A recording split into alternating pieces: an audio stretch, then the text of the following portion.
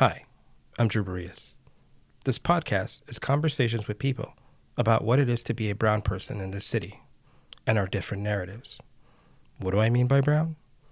A person who is Latina, Latino, Latinx, Mexican, Central American, South American, Afro-Latino, or anyone who identifies as one. I'll also be including Black, Indigenous people of color from time to time. Fair warning, there's adult language and social injustice situations in this podcast.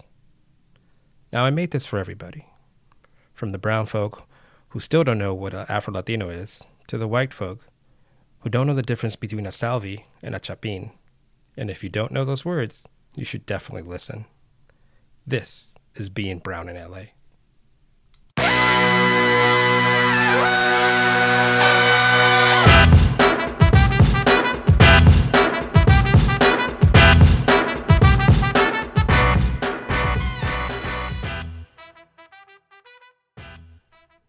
All right, guys, welcome back again. This is Drew, and this is Being Brown in LA. My guest today is Dr. Luis Garcia, educator, professor, muralist, artist, and a homie of mine from back in the day, which I know him as Louis. How are you, Louis? Doing all right, Andrew. Good to see you again after all these years, Tell me, Louis, what do you do? So currently I'm a professor of art education at Sacramento State. But before that, I was an art educator in my former high school, Thomas Jefferson High School. And I taught there for 14 years. And part of my teaching included engaging students in the community through art to improve the social economic conditions of their immediate community.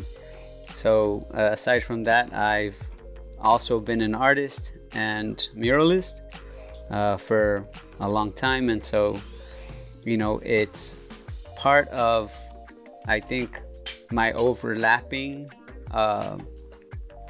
roles as an educator, as a scholar, and as an artist, that I really do what I do. That's really what I do. Definitely. So you started as an artist, or did you start as an educator? I started as an artist. And so I think, the unfortunate part about attending Title I school is that, you have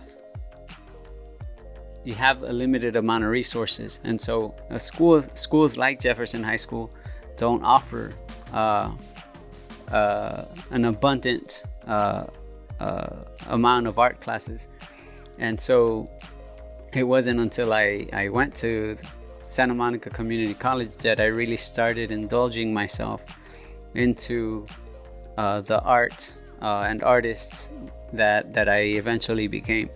And tell me, Louis, where is Jefferson High School, in case anybody who's listening doesn't know? So Jefferson High School is specifically located on 41st and 41st and Hooper. It's in the Central Avenue Jazz District.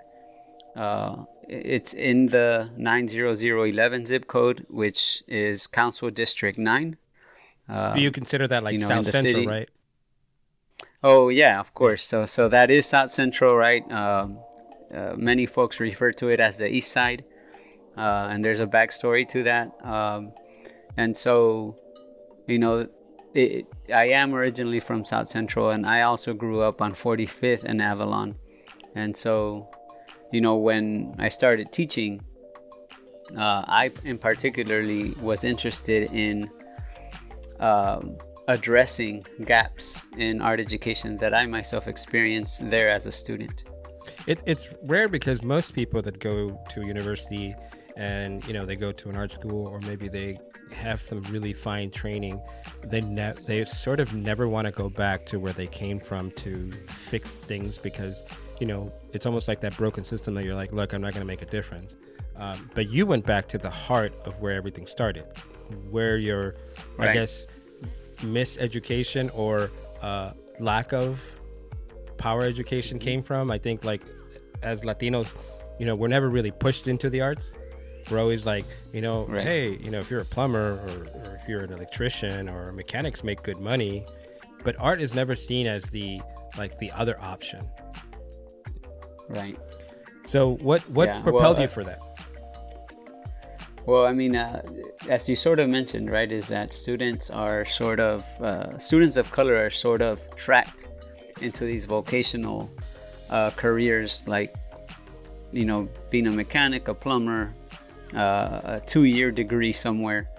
But, the unfortunate part about that is that the reason because of that is because of the under-resourced programming, right, that Title I schools don't have, that they actually underfunded resources that they do have, right? Unfortunately, they can't offer more than 1 or 2 art classes. So, I'm sorry, what was the question again? What made you just go, I'm going to go back to fucking Yeah. Jefferson High School and teach where I came from, knowing that shit Right. was lax? Yeah. So I think one of the reasons why I wanted to go back to Jefferson High School was for that particular reason of addressing some of the needs that I didn't receive, some of the opportunities that I wasn't able to take advantage of. And so I said to myself, and I'm not going to lie and say that I lived there my whole life. No, I moved out when I got the chance.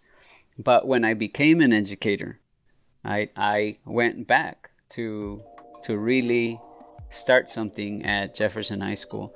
And so one of the things that I did, right, my first couple of years is kind of get the hang of it, because for a teacher, if you don't survive the first 3 years, you know, there's a turnover. It's not meant for you. Because a lot of teachers get burned out the first couple of years.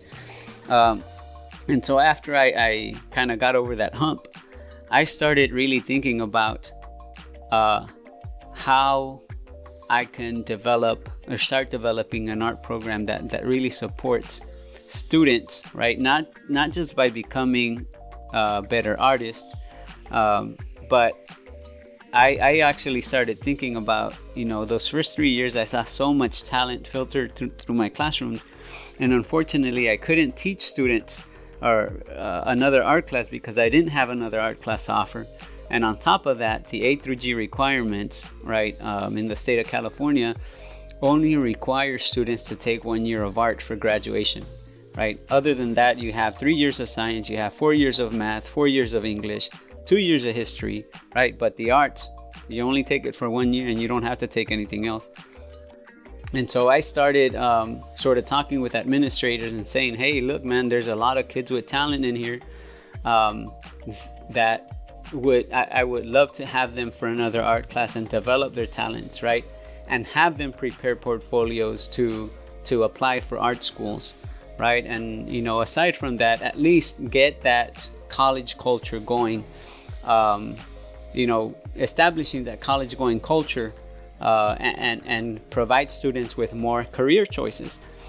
And so I think little by little, right, they started seeing how much students would respond to my classes. And so ultimately, my classes did not become classes where students could become better artists. My classes eventually became classes where I was using arts to develop the social consciousness of my students, right? So if I taught my students about perspective drawing, one of their assignments was to take a empty lot in the neighborhood, right? Because after the 1992 riots, there were so many empty lots left in the neighborhood. Yeah, a lot from the burned down buildings. Is that I told students, okay, your research is going to be to look for an empty lot in the community, and now that you know how to use perspective drawing, you're going to pretend that you're a developer and you're going to design what this new lot is going to be, and you're going to present it to administrators, or just pretend that you're presenting it to a group of city council members. And so it's sort of things like that I started doing, right? And started connecting art and what they were learning in the classroom and using it to think about improving their own communities. So to answer your question, right, it was kind of long, but that's just one example of why I kind of went back to Jefferson High School. Perfect. Let's talk about social consciousness, because I'm sure that you sort of knew the background and sort of knew the things that were going on in your community. But where we intersected was we met in college, and we met at Santa Monica College, to be exact. We were part of a Latino club called Clue. And I remember very early on when I joined, you were there. And so I think that like you were doing this kind of work back in the day, because we also, I don't know if you remember, we went on a lot of college visits before we had a college trip. So the club would have these college trips where you would take students in community colleges to, check out the big universities. But before that, we were the ones that went and sort of did the work, like the background work, like to figure out what school we were going to see and who we were going to connect to it. I remember one time we connected at Stanford with a woman who was not only Mexicana, but she was pregnant, and her parents had been farm workers from nearby. So that's sort of where we intersected. And I remember that you were part of the club, and then we did a lot of things that, supported the community. We also did a lot of things to sort of like open up our consciousness on who we were as people and what we were supposed to be doing to protect our social justice. Right. So yeah, I think, that's one of the things that sort of developed my own identity, right? Is once I graduated from high school, I went straight to Santa Monica College. And even though I had gotten accepted into a few universities, as a first generation Latino, I had no clue about the college going process. And I was like, I'm not going to San Diego State. Like, I don't even know anyone over there. Where am I going to go live, right? And so no one really reached out to me, even at Sacramento, from San Diego State, to say, hey, Luis, is there anything we can help you with? It was just, at the time, it was letter after letter after letter. And I had no clue to what I was doing. And I just said, I'm going to stay local. But one of the things that honestly helped me navigate college, and it took me 4 years, right, to transfer or to complete my AA degree at Santa Monica College. But one of the things that helped me develop consciously was taking my art classes with Professor Ron Davis, who unfortunately is no longer with us, right? He passed away earlier last year or this year. But it was him who kind of invited me to use my own cultural knowledge because he knew I grew up in South Central, and so he accepted that as an asset in his classroom, right? And so, aside from that, right, me developing an identity through my own work and also getting involved with Club Latino United for Education was really the groundwork and the foundation to my developing my social consciousness. And so I wasn't all hardcore about that until I read the book Pedagogy of the Oppressed by Brazilian educator and scholar Paulo Freire, who was exiled from Brazil, and he was accused of being a communist for trying to help illiterate adults to read and write so that the government wouldn't take advantage of them. So it wasn't until then, right, that I read his book that I started making the connections between education, between the community, between art, and the political climate that we were living in. And so, there were just so many things going on, and straight out of high school, we were dealing with, I believe it was Proposition 187. around 1994, 1995, 1996. We were part of that group of students that were, being politically active in pushing back against that injustice, oppression, political, targeting like that political agenda, right? That targeted profiling. communities of color. Yeah. We also went to Right, Watsonville. and so- Remember that? I don't think I actually went. Okay, because a group of us went to Watsonville to support the United Farm Workers to get clean water and bathrooms when they were working in the fields, and those were the strawberry workers that we were there to help out. Yeah. And so, I mean, it was just the whole college trip, organizing the college trip that we sort of were involved in, and helping our colleagues at the community college transfer, right, to consider transferring to any of these schools in Northern California. I didn't think about it up until now, but like I didn't even think that I was being an activist then, right? It was just something that I was doing because I was involved in the club. But one of the things that I kind of also remember is the organizing that we did for, what was it called? What was the event called where we would bring high school students to Santa Monica College so that they can attend workshops that would prepare them and inform them about the college going process. I forget what it was called. I don't remember that. But I do remember us having them come in like was it a whole weekend, right? It was college, I think they called it College Day or something. And it was like they came for a whole weekend and they would sit in workshops with people and they would try to help them sort of get to the next level.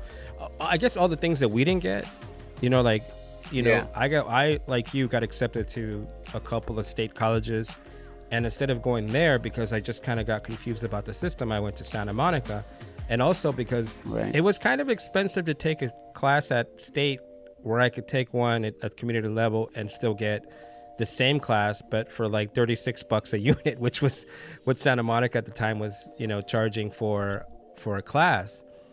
And I felt like that was much more of a thing for us, but I didn't really have somebody saying, hey man, like this is what you need for the next class. This is what you need for this.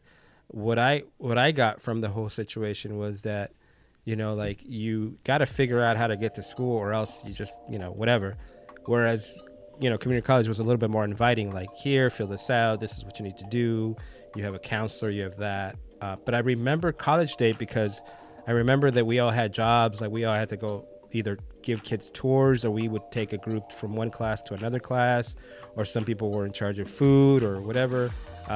You have great memory. Like Ron Davis, I haven't thought about that man in a long time. And I remember he was so instrumental of like guiding people and always like sort of saying things when you needed to hear it to kind of guide you into a certain way. He was also another reminder of like, you should pursue art. Like if you're so good at this, you should. And that's the one thing he kind of just like threw at me. Like, why aren't you doing what you should be doing? And that kind of was like a slap in the face, like a wake up call. Like, dude, what are you doing? You're wasting time here. Go do that. He always had a way of kind of guiding you in his own words. Right. Yeah, no, absolutely. I didn't think about it, about everything that I was doing until you mentioned it, right? But even in college, I was doing all of that. And I didn't consider myself an activist back then. But, goes to show. Yeah, definitely. One of the things that always struck me about you, and I have to bring it up, was that when I first met you, after you started speaking, I knew you were Mexicano. Chicano. But before that, I think I saw you and you had like fancy, nice tennis shoes. And I thought you were a white kid coming to our club. And I was like, oh, look at this white boy. Like, he's going to join the Latino club. That's cool. Like, I'm always for like having people who are not from my culture come and introduce them to my culture, which is one of the reasons why I did this podcast. I wanted to introduce everybody to all our cultures of all the brown folk around. But I thought you were white. And then you started talking and, like that saying in Spanish, el nopal se te nota. Right. can tell that you're a Mexican. So Right. my brother was also very light skinned when he was growing up. How was it to be a light skinned Chicano, Mexicano, growing up in LA? Well, I mean, even if I take it back to high school, right? I like, how can I say this? Even when I was in high school, I was considered a gabacho, just because of my light skin. And at the time when I had hair, right, I had hair up to my shoulders, and so a lot of people at the high school thought I was white, and they'd be like, "Oh, this white kid in South Central." Like, I even remember one of my teachers saying, like, "Oh, wow, I've never seen. This is the first time I see a white kid here," right? And so it was just funny, right? But like, even when I was in the baseball team, right, that kind of made me understand that I was always confused or always thought of as a gabacho, because literally some of my team members thought I was white, and they started calling me cracker. Right, just for that reason, right? And so it stuck, right, since the 9th grade, right? I had some of the same teammates, some of my teammates in some of my classes, and they would refer to me as cracker in my classes. Then the rest of my classmates would start calling me cracker, and then it got to the point where by my junior year, everyone knew me as cracker, including the teachers and the principal.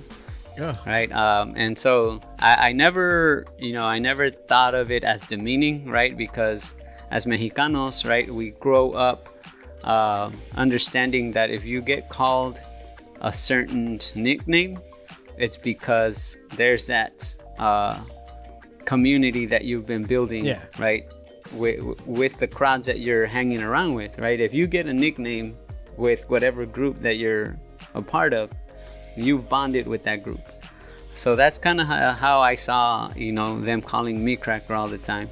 But it was always respectful, right? It wasn't like it was demeaning or racist or anything like that. I mean, in some groups, cracker could seem racist to maybe white people don't like being called cracker, and I understand that. Nobody likes to be called something that has a negative connotation. I think it's not as bad as the N-word and other stuff. I think the N-word is probably one of those things that you can't do. It's not bad as like spick or so forth, because those are just more racial lines that are sort of demeaning and have been used to, start laws and to start riots and to lynch people. But for those of you guys who don't know what gabacho means, it just means like white boy or blondie or whatever. I know there's a lot of things in Spanish that people say to other people as a joke to sort of put you in a different place. Pocho, gabacho, güero. They used to call my brother little güero. Stuff like that puts you in a place where, like, if you're light-skinned Mexican or light-skinned Latino, you're not part of us, kind of thing. Just the same way that, like, dark-skinned, Mexicans and Latinos are called different names as well. We all kind of get our own little nicknames. Mine was Colocho, which meant curly, because I had curly hair. Back in that day, a lot of people weren't really great with Afro-Latinos, didn't even know we existed. I also know that back when we were growing up, our community wasn't as connected and united with our black neighbors, our black friends. I think there was some animosity. Whenever a new culture comes into the landscape, like in the 80s where the Central Americans started moving into LA, Mexicans and Central Americans didn't really get along. Right. And I know there was a lot of animosity with black and Latino, and the way that Latinos and Mexicanos would, say horrible things to black people and, even Afro-Latinos who they didn't know were Latinos but were black. Yeah. I think one of the things that I really appreciated about South Central is that when I became part of these communities in school, like the baseball team or even the football team and the volleyball team, right, is that we build community with our African American brothers. And so that's one thing that I really appreciated about Jefferson High School, right, is that we had the opportunity to share this space with, other ethnic groups like African Americans and even Central Americans. And one of the things that I would constantly see was this animosity that there was when we would play these other schools, right? Sometimes the Latino schools like Cunningham Park or even Southgate, Bell as well, they would call us Latinos, right? N-word lovers, right? Because we went to school with African Americans, right? And I'm like, dude, what the hell? Like, we're both Latinos. Like, how can you like say something like that? And he's like, well, we don't like black people, and it was just like this understanding, right, that there was anti-blackness even in Latino communities, and it developed a sense of, I don't know, confusion, right, in the idea of what it meant to be Latino or I don't know, to live amongst other ethnic groups, and I don't know, like I always disagreed with that a way of thinking, right, with when we would play other schools and they would spit at our teammates, they would spit at us, and it was just this, I don't know, I mean it wasn't, it was a horrible experience for me to see that from other Latino groups. And of course, right, we had built so much community with our African American brothers and sisters that we were, it gave me this sense of community, right, with African Americans. So I mean, I've always appreciated that. The anti-blackness has been a really bad sort of character in our community, and I think that the same goes for anti-trans. And I think that those are things that we sort of need to stop and we need to acknowledge. Just because, we were hanging out with black kids didn't make us any lower than anybody else.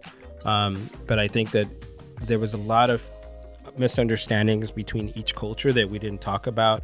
Like nowadays, when there's attacks on a lot of the street vendors, people will turn around and say stuff like, oh, like, let's get these black people and let's do this thing. And it's like, first of all, maybe the person who did that is black, but I don't think it's all black people that are trying to attack street vendors. I think it's just assholes and people that are jerks that are like, oh, I'm going to go mess with somebody who's working and doing this stuff.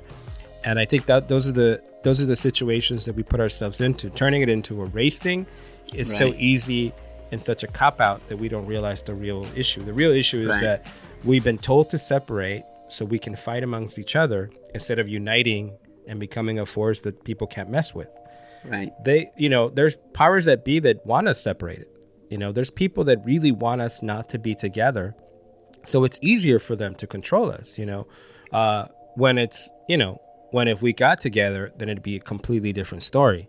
So, I always tell people, this is not a us against you or, them against, it's basically if all minorities got together, we can solve a lot of problems. The reason why the United Farm Workers were able to solve a lot of their problems because black farmers, white farmers, and even Filipino farmers helped the United Farm Workers get to where they got.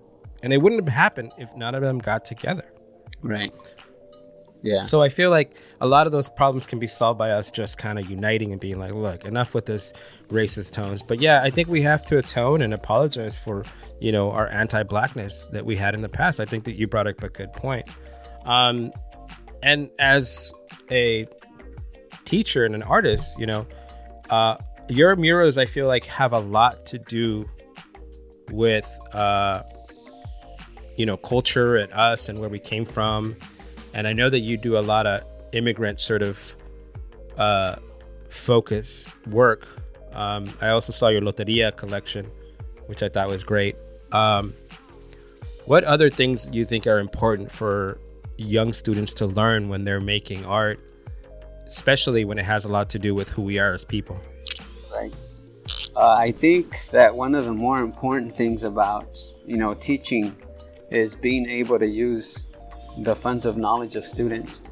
And what I refer to when I say the funds of knowledge, I'm talking about the experiences and the knowledge that students bring from home. Like whatever our parents know how to do. Like if my dad was a mechanic, if my mother was a maintenance worker, that's something that educators need to acknowledge as academic knowledge or academic information in our own classrooms, right? And for that particular reason, right, we need to figure out how to use that information in our classrooms to develop the understanding of whatever academic content we're teaching. So I think the more important part is, for educators to really understand that we need to use the knowledge that students bring into the classroom, because oftentimes we don't recognize that as academic language. We don't recognize that as an asset. And we have so much to learn from our students. And not only that, right, we can use that knowledge to make our teaching, whatever subject we're teaching, to make it relevant to their lives. And then they'll be able to understand the whole process of photosynthesis, right? Especially if their parents are either farm workers or gardeners. That has a lot to do with photosynthesis. And also, right, teaching them about the history of their communities through a historical perspective, right? And understanding why South Central has such a rich African American history. Well, because before 1938, that was the only place that African Americans were allowed to live, right? There was a redlining that existed then. And if students understand that, they're going to start understanding why these communities were so impoverished, and how that affects them today. Definitely. I feel like you hit on a good point. You said educational language, and that also coexists with generational trauma. Yeah. A lot of these people, these students that are coming into the schools, come from a neighborhood that may not have a lot of resources because it was originally a black neighborhood. And black people were sort of pigeonholed into places where they're like, okay, you stay there and that's where you can buy a house. And also, if you come over here, this is the way you're going to be treated. And the same way with Latino and Mexican immigrants, when they were coming down, they were, they already knew that they could only live in certain neighborhoods. And sometimes they would have to live in black neighborhoods because they were trying to make sure that, they stayed away from the law. A lot of them, being immigrants, were afraid of their status and being interned into the INS. And, there's so many generational trauma and academic language that comes with these students that can be turned into fuel for whatever creation can come out of it. But let me go into your academic language that you brought in when you went to school. And you went to USC, am I correct? Yeah, I went to USC to get my master's in public art. So tell me how, because USC has had some issues in the past, and they also have some issues recently about accreditation and people leaving their master's program, especially in the arts. How was it going to a school like that? And it's a good school, but were they ready for someone Mexicano, Chicano, muralist that wanted to do something in the arts? I think I can speak based on my experience, but I think no, they weren't. Here are a few things that happened. I originally wanted to get my MFA, my Master's in Fine Arts. And given my background, right, that I'm this Chicano from South Central, I had no former art schooling prior to that, right? I had a bachelor's in art education from Cal State LA. But I really wanted to get an MFA so that I'd be able to teach art at the college level. So I applied to the MFA, and I was informed, you know what, this program's very competitive. Would you consider also applying to the Masters of Public Art Studies? We see that you have a lot of public art experience, you know, working on murals, exhibits, local community festivals, and they pretty much sort of, they wanted me there, but not in their MFA. Right, and so I saw it as that they're giving me another option because they don't want me in the MFA, and you know, given I think also, right, that I was a first generation student, I kind of saw it as, you know what, well, you're still going to SE, it's in the same program, but I didn't understand that with my public art degree, you know, I assumed it would acknowledge my academic knowledge in being a public artist, right? And so I didn't quite understand that the public art studies degree didn't necessarily work that way. It was more of an administrative administrative career in public art. Right, like working for the Department of Cultural Affairs, and I said, I don't want to sit behind a desk. I want to be doing the damn work, right? And so that was sort of the beginning part of it, right? When I was working on my dissertation, I was being steered into doing my thesis on some white artists that, you know, I had no background, or I found no relevance to. And over the summer, I was kind of being pressured into, oh, do it on this artist. You know, you should focus on this. You should focus on that. And then I got so frustrated with that process that I was like, you know what? Fuck this, right? I'm an educator. I'm an artist in the community, right, that I grew up in.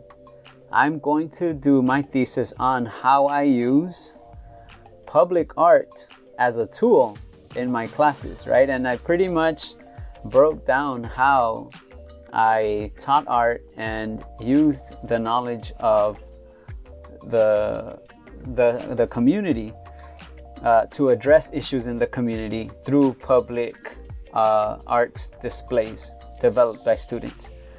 And so that was sort of what I created. But even during my dissertation process, a lot of the faculty were questioning my change in focus because it didn't reflect, right, their mission.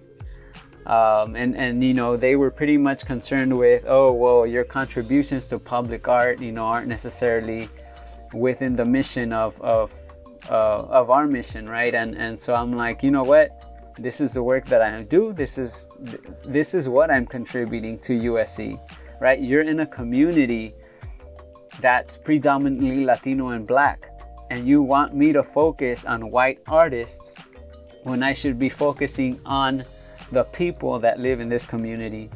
And that's what I'm doing, right? I'm giving you something that's produced by us and for us, right? And if it doesn't fit your mission, then I can, you know, talk to the dean of the college to see, you know, how that plays out. And then in the end, they're like, well, you know what? It's because we're not too familiar with the theorists that you're using. And I was using educational theory. I was using public art theory, you know, and in short, they were not comfortable with who Paulo Freire was and why I wasn't using his work in a dissertation that has to do with public art, right? When the whole point of that was to make students socially conscious of their own community and how they can navigate and transform their communities through public art. And so in the end, I kind of didn't have support. You know, I was kind of like told, okay, well, you're going to do it by yourself because we're not familiar with this with this educational theorist. But that's how it went. But then here I am, and a couple of years later, in 2017, I ended up getting a PhD from Claremont, where I kind of continued my work, right? And so just to give you an idea of how it went for me at USC. It's ironic that USC was trying to push a white artist on you when they have so much to pull from just across the street from them.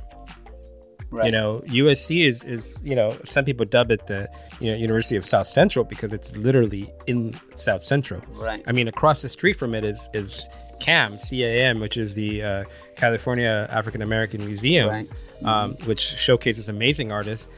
You have muralists in the neighborhood that have been putting stuff up for years. I mean, how can you not acknowledge that there's so much art and so much work being done in the community alone, which you don't have to go far if you're an administrator of USC. You right. just literally have to go across the street. Right. I mean, I always feel funny when art schools try to find a place for you to be because they don't understand you. Mm-hmm. And they want you to conform to their little, like, if you fit in this slot, then this will help us out to see what you do. When in actuality, it's like, no, like nobody, right. What artist can fit in a box? What muralist or street artist or, sculptor, anybody can fit in a box for you. It doesn't work that way. You have to acknowledge where they're coming from and their influences, no matter where they come from, whether Latino or, we live in an age where you can just pop on the computer and find out who this Latino artist is or who this muralist is. And I think we have enough culture and enough people, enough reverence to make it part of the academia. And I think a lot of schools are sort of non-conformist when it comes to that kind of stuff, which is ironic because in art school, it's supposed to be a non-conformist place to educate yourself, not only in the arts, but in the creating of the arts. Right. Yeah, here's where that freeway divide I mentioned earlier, right? Understanding that the east side in South Central is referred to anything within the 90011 area, anything that's east of the 110 freeway, right? And so past the 110 freeway, you have Figueroa, right? Which is where USC is off of, is it Jefferson and Figueroa, right? Yeah. Once you pass the 110 freeway, you're on the west side of what's considered, we're talking about urban street talk. You're in the west side of Los Angeles, right? Of the South Central area of Los Angeles. But you can see the big divide, right? Between South Central and past the 110 freeway, it's a different, whole new neighborhood. Yeah. To a lot of people, once you get past King, that's deep South Central. And that's because that's right before, the new LAFC stadium, right? The Coliseum. Those are things that people still acknowledge. Like, oh yeah, we go there, but past that, you don't go there. But for some reason, people ignore the fact that there's this huge freeway on the left of that, right, heading east, and that neighborhood is sort of like an unknown neighborhood, right, and it gets ignored a lot. Yeah, right, yeah, exactly, and so I think even USC has a family of 5 schools that they work with, right, within the South Central area. But from my understanding, it's not any of the schools that are located on the east side of the 110. They're all located on the west side of the 110. So it goes to show, right, where they want to maintain their regional involvement, right? The region that they want to work with is west of the 110. You could see it clearly from their development. They bought buildings all around. Yeah. But they won't go on the other side of the freeway. They'll skate the freeway right next to it as much as possible. But they won't build anything on the east of the freeway. And a couple of blocks. I mean, they own a lot of property down there. They own a lot of property on Adams and Hoover. They own property everywhere. But it's funny that a school like that does not acknowledge the fact that they are in a very highly Black and Latino community. Right. And they should be funneling all that creative cultural power into their school. Right. Especially even their medical. They their hospital, the UC hospital, is in the smackdown of East LA.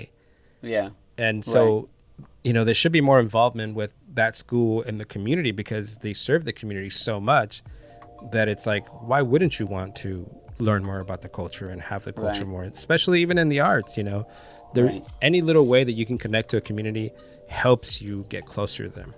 Right. Yeah, well, I mean, I'm not gonna lie or say that they haven't made those efforts, because I know they have, and I know that they have a free dental program, dentistry program. They also have other programs where they kind of mentor students throughout high school, and they pretty much get a 4-year scholarship, right, to attend USC. So they have, I can't name them all, but they do have a number of programs.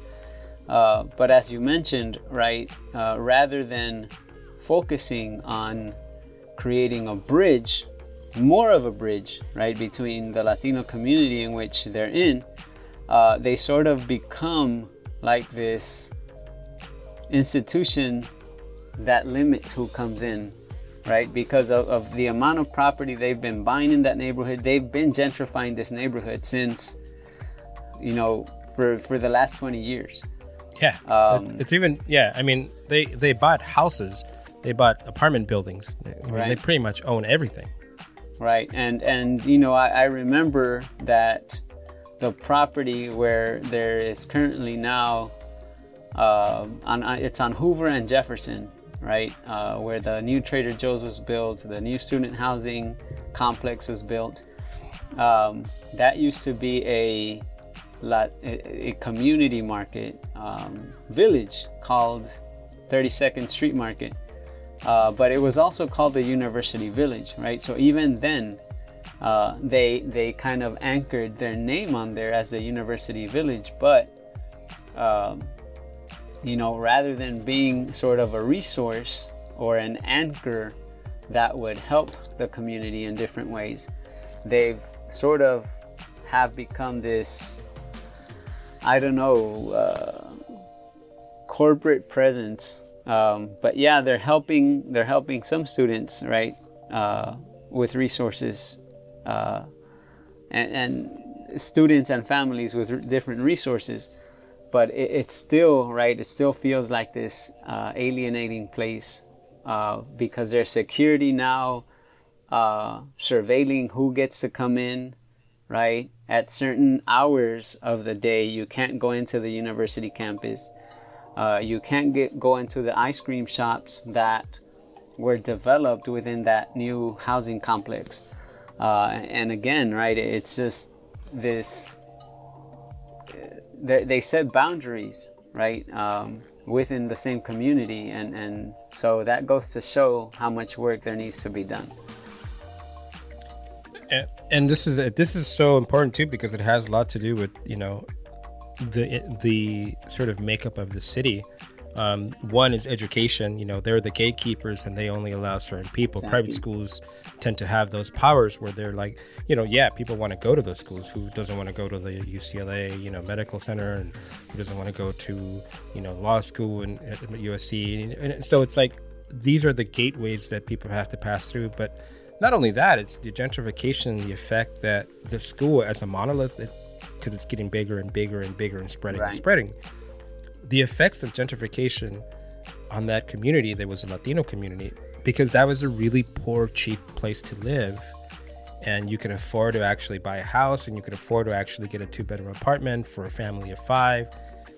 And, now it's sort of being taken over by this monolith again. And then they decide to close doors at a certain time or only for students. Right. And so now you're taking over the community. And people that still live in that community will be like, oh, I want to go here, but I can't because it's only for USC students. Right.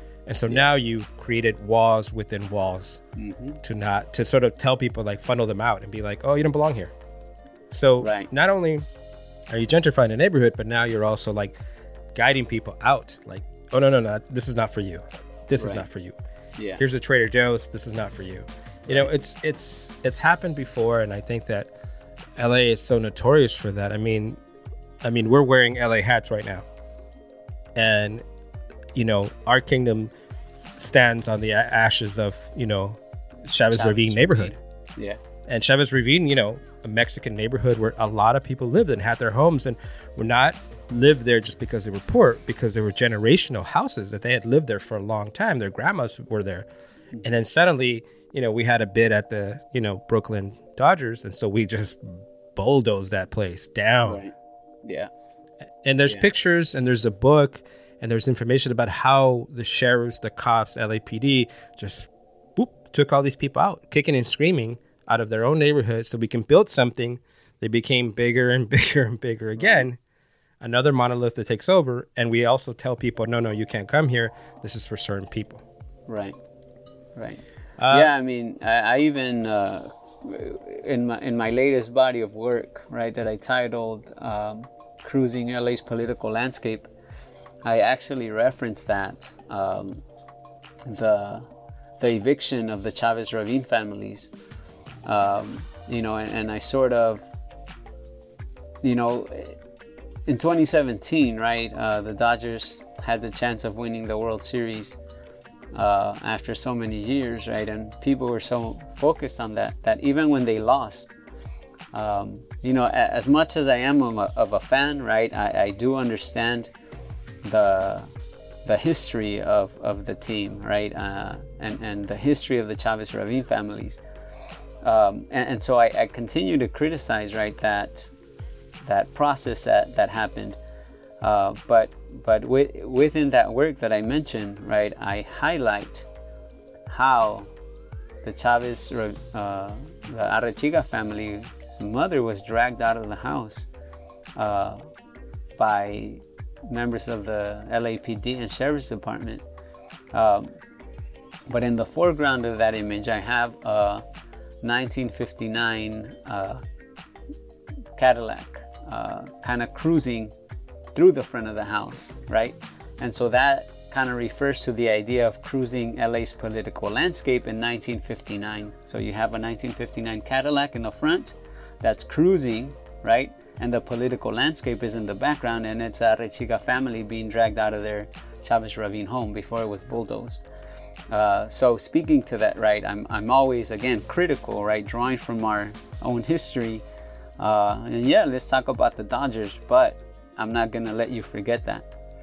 Oh, no, I'll try to tell people as much as possible, especially friends that are not from this neighborhood. You know, I've mentioned it more than once, even on the podcast, but I love talking to people when we go to Dodgers stadiums, and I'm like, you know that this was built on top of somebody's neighborhood. Right. And it was a Latino, a Mexican neighborhood that was here, and they were just excused so they can build this for us, back in the day, for, you know, white affluent families, not Latino families. Right. You know, the fact that Latinos have been moved around the city is not a new thing. You know, we've been here a very, very long time before there was borders and before it was named California. And we've been always here, you know, in the suit riots. You know, we couldn't walk around the street wearing our own dresses or the way we wanted to dress because we were being attacked by servicemen and police and, you know, white nationalists. And, you know, we couldn't live in certain neighborhoods, so we were pushed around. That's how we ended up in East LA and Pollo Heights. That's how we ended up in South Central from the 80s and the Pico Union district in the late 80s and 90s. You know, there's reason why pockets of Latinos are in certain areas. And now with gentrification, we're being pushed around again. You know, and so who knows where we're going to end up to make way for something beautiful.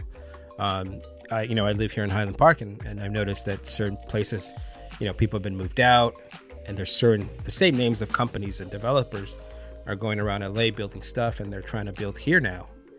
And, you know, they're not making homes for me and you, or for, you know, the Latino families that are already here. They're making places to live for somebody who will spend a $3,000, monthly bill or a $4,000 monthly bill. And, LA has always been known to push its people around. And I think in some neighborhoods, it's done it really well. In other neighborhoods, people are not leaving. They're just not going to go anywhere.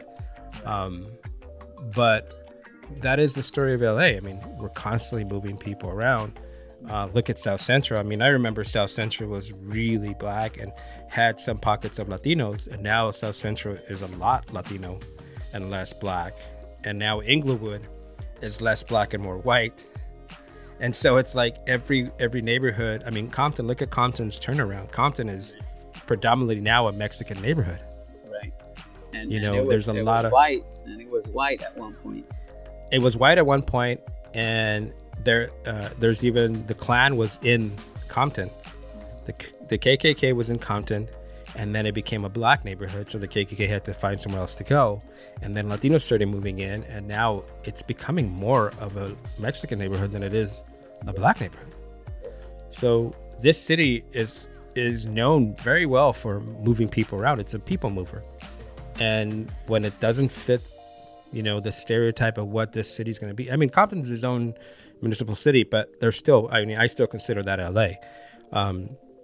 LA goes as far as, Montebello, I think, to me, and all the way to the ocean, and even Lancaster, you could consider that still LA, but, we're just moving people around so much to fit some kind of facade or, and that's the one thing that I want people to understand when they move to LA. Like, it's rare to find local natives from LA because we've been pushed around so much. Right. One of the things that I kind of wanted to ask you too is that how hard is it to be a, Mexicano male in the educational system, teaching, people to be artists and maybe having some focuses like Chicano arts? Right. Well, I can talk about, what my experience has been like since I started here at Sacramento State. And as a socially conscious educator, one of the things I don't try to do is alienate students with my own biases, right?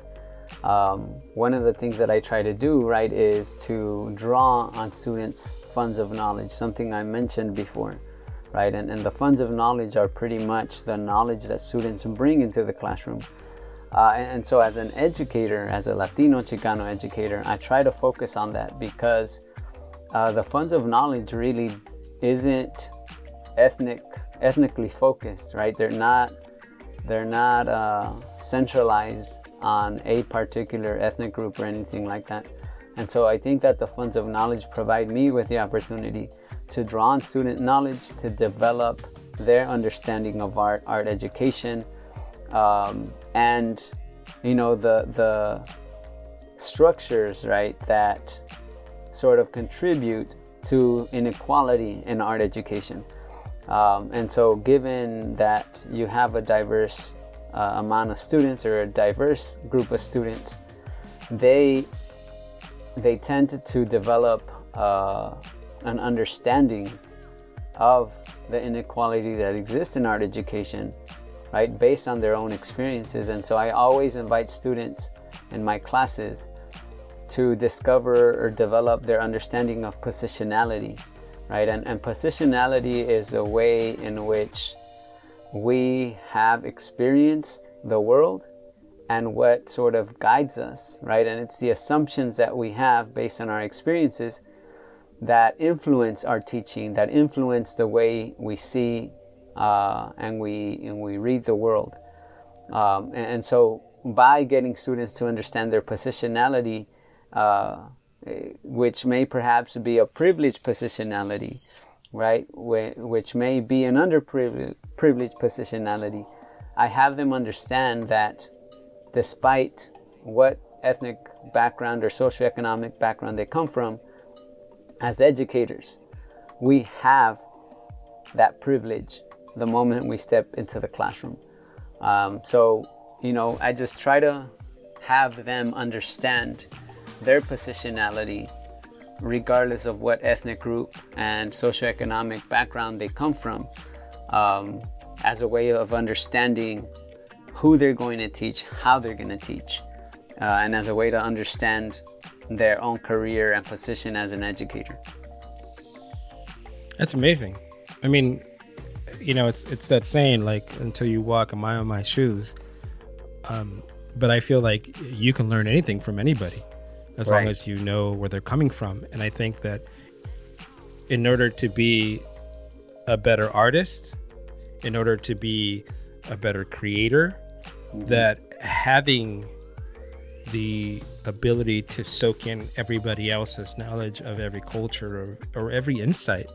It doesn't even have to be cultural, because, you know, you don't think white people are not always just going to always, you know, oh, I only like white art. That's not a thing. You know, people love art. They love art. But Latinos sometimes will be like, well, I don't understand that. And I don't see that. And I think as educators, it's great to be like, let's all put it in a pool. Let's all get something from everybody and figure this out. And I think that's another way of also, you know, if we're going to live in cities where we're going to where gentrification is sort of the effect of the new economy, then we're going to have to get along and get to know each other. You know, we all have to sort of, the way that you're using that for your education, I think it's important for us to use it as in our social life. You know, it's like you believe in social justice and you want to hold up signs and put them outside your house and say Black Lives Matter. Like, if you ain't got no black friends or you ain't got no brown friends, you're kind of missing the point. You got to get out there and start to get to know people and really realize what they go through on a daily basis. You know, I know myself and you know, we've been stopped by the police sometimes for what we can think of no effing reason. There's not a reason why in a rhyme or anything. And, you know, it's just a thing that happens, and it's not, we don't see it as like, oh no, oh my God, you know, it to me now at a point, it's like, okay, what now? You know? But, you know, I had a friend who got stopped and he was like, I couldn't believe they stopped me. Like, there was no reason. I didn't do anything. And I was like, but you have that privilege where you can say that. Right. You know, I fit the profile of whatever crime they have on their, you know, list today. You know, and you drive a lowrider, you can have, you know, there's 10,000 reasons why. I mean, they think that you might have drugs in your car or a gun or something, you know? And so this is the sort of the cause and effect of how living while brown in America, you know, makes us the way we are. And as an educator, I feel like, you know, you should be proud of yourself that you're using everybody's resources to create a place where people look at this landscape. It's so big and we can do so many things with it as long as we know the landscape. Right. The other thing is, like, you know, it makes me feel really proud that I knew you when we were students, and, you know, we were reading Drink Cultura and all these little books that we had around us. Yeah. And you went from, you know, student to USC to PhD candidate to PhD graduate. And now you're a professor, but you're now teaching people to teach this to other people. It's almost like you were the farmer and you learn how to, like, you know, sow the ground, and now you learn how to do the seeds, and then you got to the place where you started growing the vegetables, and now you're teaching other people to go plant seeds all around the world, which is beautiful.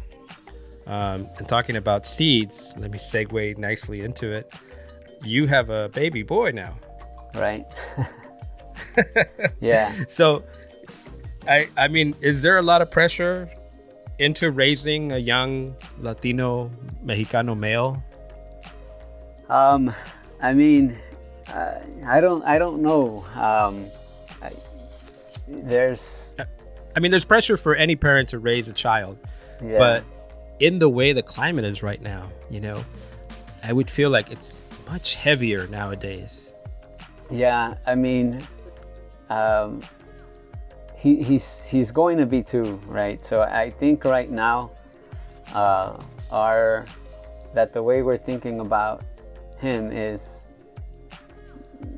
if you want to call it baby steps, you know, because that's what we're focusing on. We're kind of teaching him how to communicate, how to ask for things, how to say I'm done, how to behave, you know, and that's just right now. But I think the pressure for me and my wife is as he's getting older, you know, because here are two first-generation Latinos, right? Two first-generation PhDs that are raising a Chicano baby to sort of process the world, right, through our experiences. So I think as conscious educators and conscious parents, yeah, I think there's a lot more pressure for us because of our educational background, right? And sort of preparing our kid to challenge racism, to challenge oppressive structures. And, you know, I think,